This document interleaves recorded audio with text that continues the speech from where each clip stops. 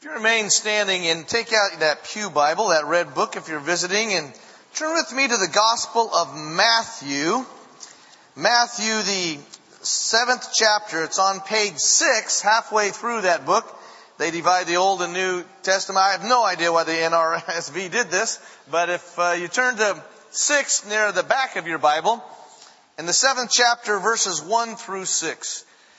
If you are a visitor, we are glad you're with us. We're getting ready to come to this table where we take hands with brothers and sisters around the world.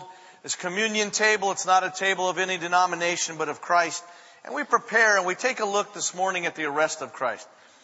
How do you respond? Do you judge people or do you just conclude about it? Very famous passage here in the 7th chapter of Matthew, verses 1 through 6. Together as God's people, let's read this aloud. And as you read, listen carefully, you're reading God's Word. Do not judge so that you may not be judged. For with the judgment you make, you will be judged. And the measure you give will be the measure you get.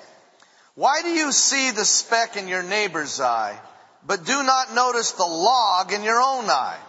Or how can you say to your neighbor, let me take the speck out of your eye, while the log is in your own eye? You hypocrite, first take the log out of your own eye, and then you will see clearly to take the speck out of your neighbor's eye. Do not give what is holy to dogs, and do not throw your pearls before swine, or they will trample them underfoot and turn and maul you.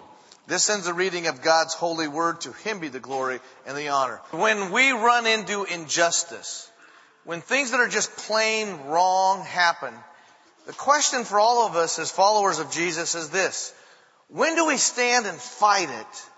And when do we turn the other cheek and just absorb the pain of injustice? When I was ordained in 1981, the first time around, I remember a pastor friend of mine on a retreat, one of our fellow clergy, was just accused of molesting 2 young boys. He did not get an attorney. He did not seek outside help, though he adamantly denied it. And the board of the church and the family members said that if he would resign as a pastor and promise never to be a pastor again, they thought that was sufficiently repentant. He moved to Colorado at that time. He was from another state. The only job he could get was as a night security guard. 10 years later, about 2 a.m, his friends came driving over in their pajamas, and they said, we had to come over to tell you, your brother just called from Lubbock. The 2 boys admitted that they made the whole thing up. A fruitful ministry totally destroyed, his character ruined for life. And the question is, should have he resisted more? Bel Air, with the mission that you and I have, I believe, of the Lord, to grow disciples here, to grow in our knowledge of the Word, and to have accountable, encouraging relationships and use our spiritual gifts together. And when we go out into this city, in the valley and on the west side, trust me, we're going to confront evil big time. And the question is, should we resist it? And the answer is, absolutely yes. You always resist evil. The trick is how we resist it. In this heartbreaking story, which we will be going over this morning in our life of our Lord as we get ready to come to this table as followers of Him and to say that we might share in His sufferings and His life together. We see Jesus in the garden. He resists evil in 2 different ways. He stands his ground and just takes it smack in the face and stops evil when it comes to his friends. And yet He also overcomes evil a different way by accepting the Father's cup. And Bel Air, with the mission that we have in front of us, both those responses at times we'll need to do. How do you know which one to do? The laws of love will make it clear. If you have your Bible, turn with me. Let's take a look at this passage over to John, the 18th chapter. It's on page 112 in your pew Bible. Jesus resisted evil sometimes by standing his ground for others. Now, John assumes, I think, that you've read one of the other Gospels. Because very often he'll do things and mention stuff without explaining it. Like he will say, this was before John the Baptist was arrested. And not even mention John's arrest, like you know about it. Here, what's interesting is what he doesn't put in. He doesn't put in the Garden of Gethsemane scene where Christ is pleading with the Father, take this cup away from me 3 times and sweating drops of blood. But look what he does put in. In verses 1 through 3, let's read this together out loud if you have that. After Jesus had spoken these words, he went out with his disciples across the Kidron Valley to a place where there was a garden, which he and his disciples entered. Now Judas, who betrayed him, also knew the place, because Jesus often met there with his disciples.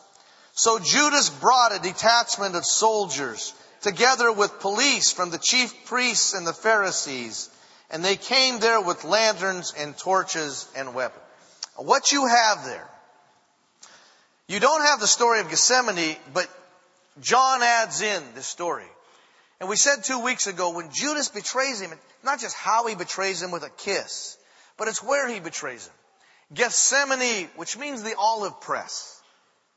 And the reason it's the olive press, there are olive trees there. But the Son of God, God in human flesh, Jesus, a 33-year-old blue-collar worker that felt just what you're feeling right now. The agony, was he going to go and pay this terrible price for you and for Brewer? And remember this, Calvary was decided not on Golgotha, but in Gethsemane. The big battles you and I have in life, I really believe this, are decided not when you're face to face with the battle, but ahead of time in your prayer life. You know what I mean?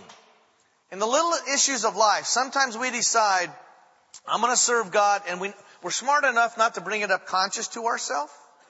But we just keep it pre-conscious. We say, I will go this far with God, and if He doesn't perform, I'm not going any farther. Jesus was no different in that sense. He said, Father, I've done everything you have ever asked. One thing I ask from you. One thing, take this cup from me. But not my will, thy will be done. Jesus was in sheer horror and terror of what was waiting for him. And it wasn't just the physical grotesqueness of the cross, which he hardly looked forward to, but he who knew no sin was about to become the sin of the world. That's why it's so important that you and I, when you come together, and you can pray anywhere. You can pray when you're at work, when you're at class. You can pray when you're driving. The way some of you drive, other people are lifting up God's name all the time. I've seen that. Well, the Lord can be there with you. But when you come together like this, you watch in your life, or on Wednesday nights when we have our Lenten prayer time, or a Bible study in your office or in your school, wherever you're at or at home, it makes a difference. God says, if you draw near to me, I will draw near to you. God has done the response. His Son has come without our asking, but we got to respond back in coming in this way. So Jesus is in the garden, and look at the insanity of this. Judas comes. Why are they coming with soldiers, with weapons and torches and lanterns? Because 4 or 5 days earlier, Jerusalem just broke into a riot saying, Hosanna, blessed is he who comes in the name of the King of Israel. They thought they were going to have a fight on their hands. They wouldn't let the supposed Messiah be arrested. And they're bringing torches and lanterns to extinguish the light of the world. The psychosis of sin. Sin is mad in its deepest sense. The next time evil whispers to you or to me, give into this temptation and you'll have life. That's so Aggie salute, duh. It's the exact opposite. And yet we have this congenital disease, so we give into it all the time. And they're coming to extinguish by light the light of the world. Remember what Paul said in Romans? Claiming to become wise, they became fools and exchanged the truth for a lie. You and I live out here in the valley on the west side, and in the media, and in all the different things that are coming our head through textbooks or whatever. We're told all the time this bogus lies. That's all right. Everyone has the right to say it. But when we exchange it for the truth, not because we want the truth, but we take it hook, line, and sinker, that's the fast way, the shortcut to fulfillment. And that's what they're doing here. And then it continues on. So what is Christ going to do? They show up. Look at verse 4. In fact, you find verse 4. Let's read verses 4 down through 9 together. Then Jesus, knowing all that was to happen to him, came forward and asked them, "Whom are you looking for?" They answered, "Jesus of Nazareth." Jesus replied, "I am he." Judas, who betrayed him, was standing with them. When Jesus said to them, "I am he," they stepped back and fell to the ground. Again he asked them, "Whom are you looking for?" And they answered, "Jesus of Nazareth." Jesus answered, "I told you that I am he. So if you were looking for me, let these men go." This was to fulfill the word that he had spoken, "I did not lose a single one of those whom you gave me." Now this is a great scene. Jesus is going to stand his ground. Evil has come to arrest him. They thought he'd be hiding off in the caves. And his men, and Jesus steps forward and says, "Who are you after?" And they said, "Jesus of Nazareth." And he says, "I am he." And they fall back to the ground. And so after a minute, he looks at them and they get up and they're putting their armor back on. He says, "Who are you after?" They said, "Jesus." He said, "I told you that's me. Let these people go." You see, there's a time that we have to stop and confront evil face to face. Call it for what it is. When you see the ethics of Enron and the greed that's in the marketplace, at some point you go, "This is wrong." When you see, and those of you that are involved in the entertainment industry, and I know that we do have a lot of people there, that's what's fun about Bel Air and stuff. You're not just supposed to do great quality art. You're not supposed to just reflect the world's values. You're supposed to teach the world values through art. Does that make sense? And you have to confront it. Those of you that are in schools or in places when, you know the manipulators that are out there? Sometimes you say no to them. Now you just read in Matthew, Jesus said, "Do not judge. If you judge, the measure you apply to others will be applied to you." Someday when we all stand before the Lord, and this is for all the world. Now, those of us in Christ, and if you've never given your heart to the Lord, do it before you come here this morning. You won't be at the judgment seat of the great white throne. That's for those who have chosen not to follow God. We will give an account for the deeds done in the flesh, not on the sense of salvation, though. We're there by grace. But someday the great apocalypse. Remember what I told you? Apocalypse means to pull the cover off. And if last night for your husband or wife, if they rolled over and pulled the covers off and you were shivering, they apocalypsed you. And someday when God pulls it back, everyone will stand self-convicted. You know why? It's not that we don't stand up to God's standards. We don't even hold up to our own standards. Jesus said the measure you apply to others will be applied to you. So is the idea to set the bar real low?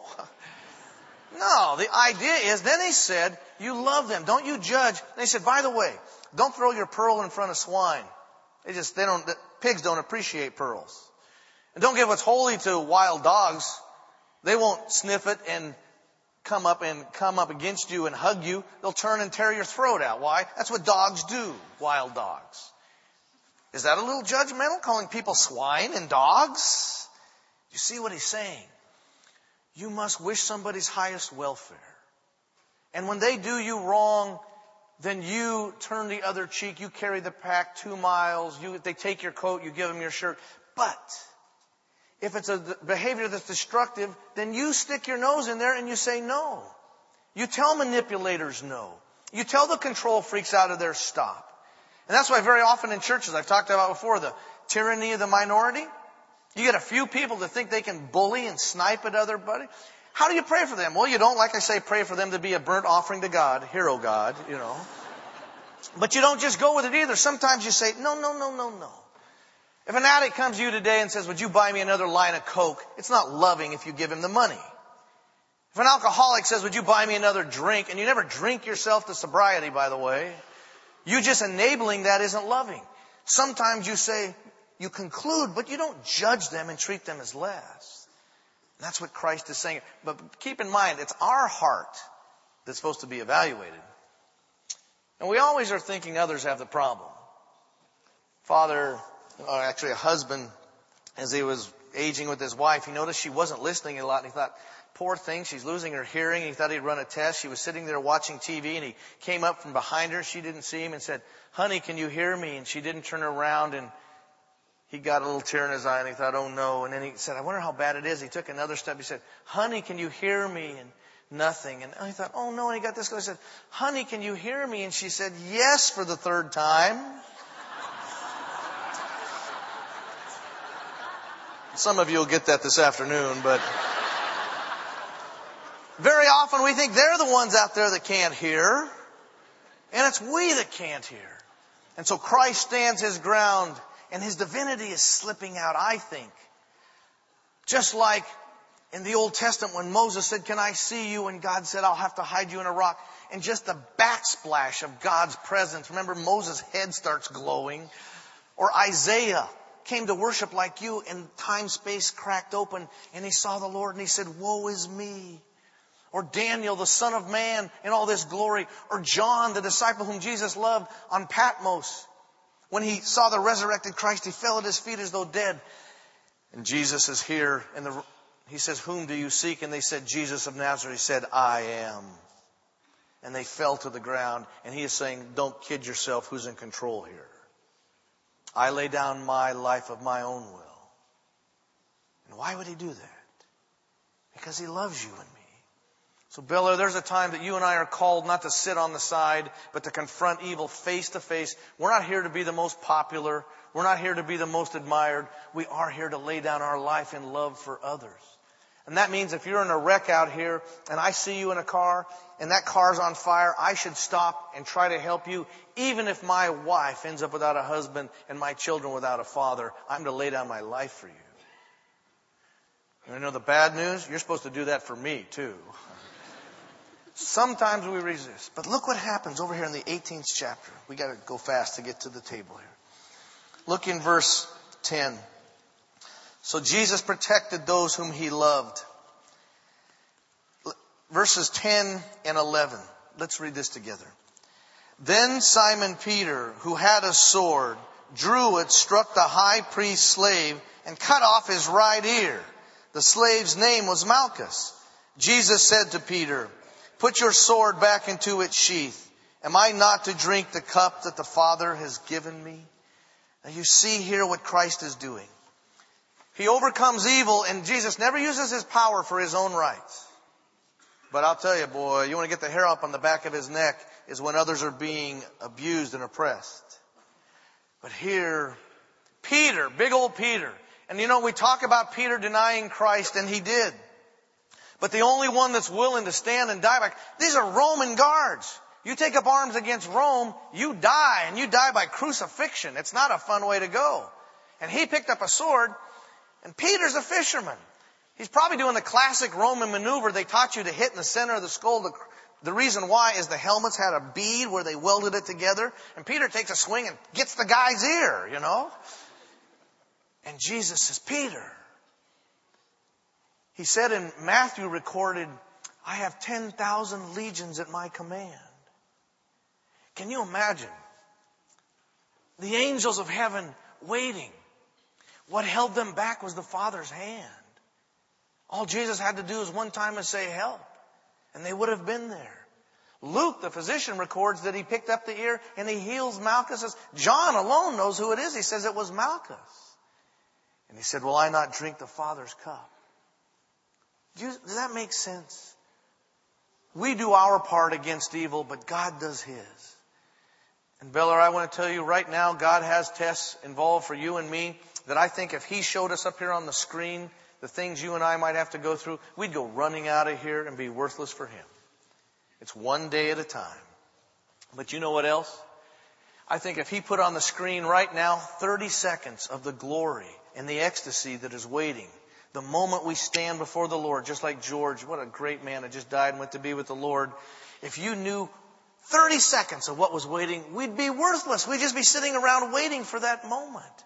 That's why we walk a day at a time. And that's why at times God will come and he will say, I want you to drink of a cup that we don't want. And he never forces it. God never grabs anybody by the head and says, here, drink this, chug this, take it down. He always gives us freedom. We can choose to take it or not. Last year, remember when Gladiator was taking all the awards, and You know, there's one thing that was true about that movie, that the games of the gladiators went on long into when Rome became a Christian empire. Do you know that? Even after Constantine said that Christ was the way and everybody was to be a Christian. And the Colosseum, we don't really have any records that many Christians died there, but the gladiator games took place. Christians were slaughtered by the thousands in the other arenas. But the Christian men that were fighting, and a little monk by the name of Telemachus one time came to Rome. He was raised out in the countryside and he heard the roar and he went in and he thought maybe what it was. And he saw men fighting to their death. And he said, stop this. It's supposed to be the Holy Roman Christian Empire. And he went running down and the old boy let himself over the side onto the arena floor and he got between them and said, stop. And the crowd booed and one of the gladiators took his shield and knocked him in the face to the ground and they kept fighting. And he got in between them and he said, no, brothers. The crowd started to boo and they didn't do thumbs down. What they did is they covered their thumb if they wanted you to be buried, and they made a fist, the sign, and a slash of the sword, and the blood on the sand, and an old priest was dead. And when the crowd saw it, they got silent. And they left. And as far as we know, the gladiator games never took place again. What did he do? He just did his part and God did the rest. And when we come to this table, this is a statement of that one day a righteous God, a holy God, and the sin that I had done in you, and we deserved it. And God loved us so much, and His Son, He stepped in front of us and He said, I loved you this much, stand behind me. And He took the hit that Brewer deserved and that you deserve. And that's what this table is about. Bel Air, when you come to this table, my brothers and my sisters and my friends, you don't need to overcome evil by your strength. You just simply have to say, Lord, would you overcome evil in me first and let me love others? Let's pray, shall we? Father, I thank you that you have loved us in a way that we can't understand and that you have called us to be your people. Lord, I pray that you would come now and that you would set aside these elements from a common to a holy use and seal your people to your heart. If there are any here you've never given your heart to the Lord, but you want to have that peace, why not right now? Why not just say, Jesus, I believe you died for me and shed your blood and that you are alive. And Lord, I don't understand it, but I take all I know of me and I give it to all I know of you.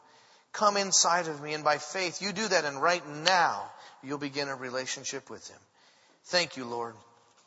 Lamb of God who takes away the sin of the world, have mercy upon us. Lamb of God who takes away the sins of the world, give us your peace. In the name of the Father and the Son and the Holy Spirit we pray. Amen.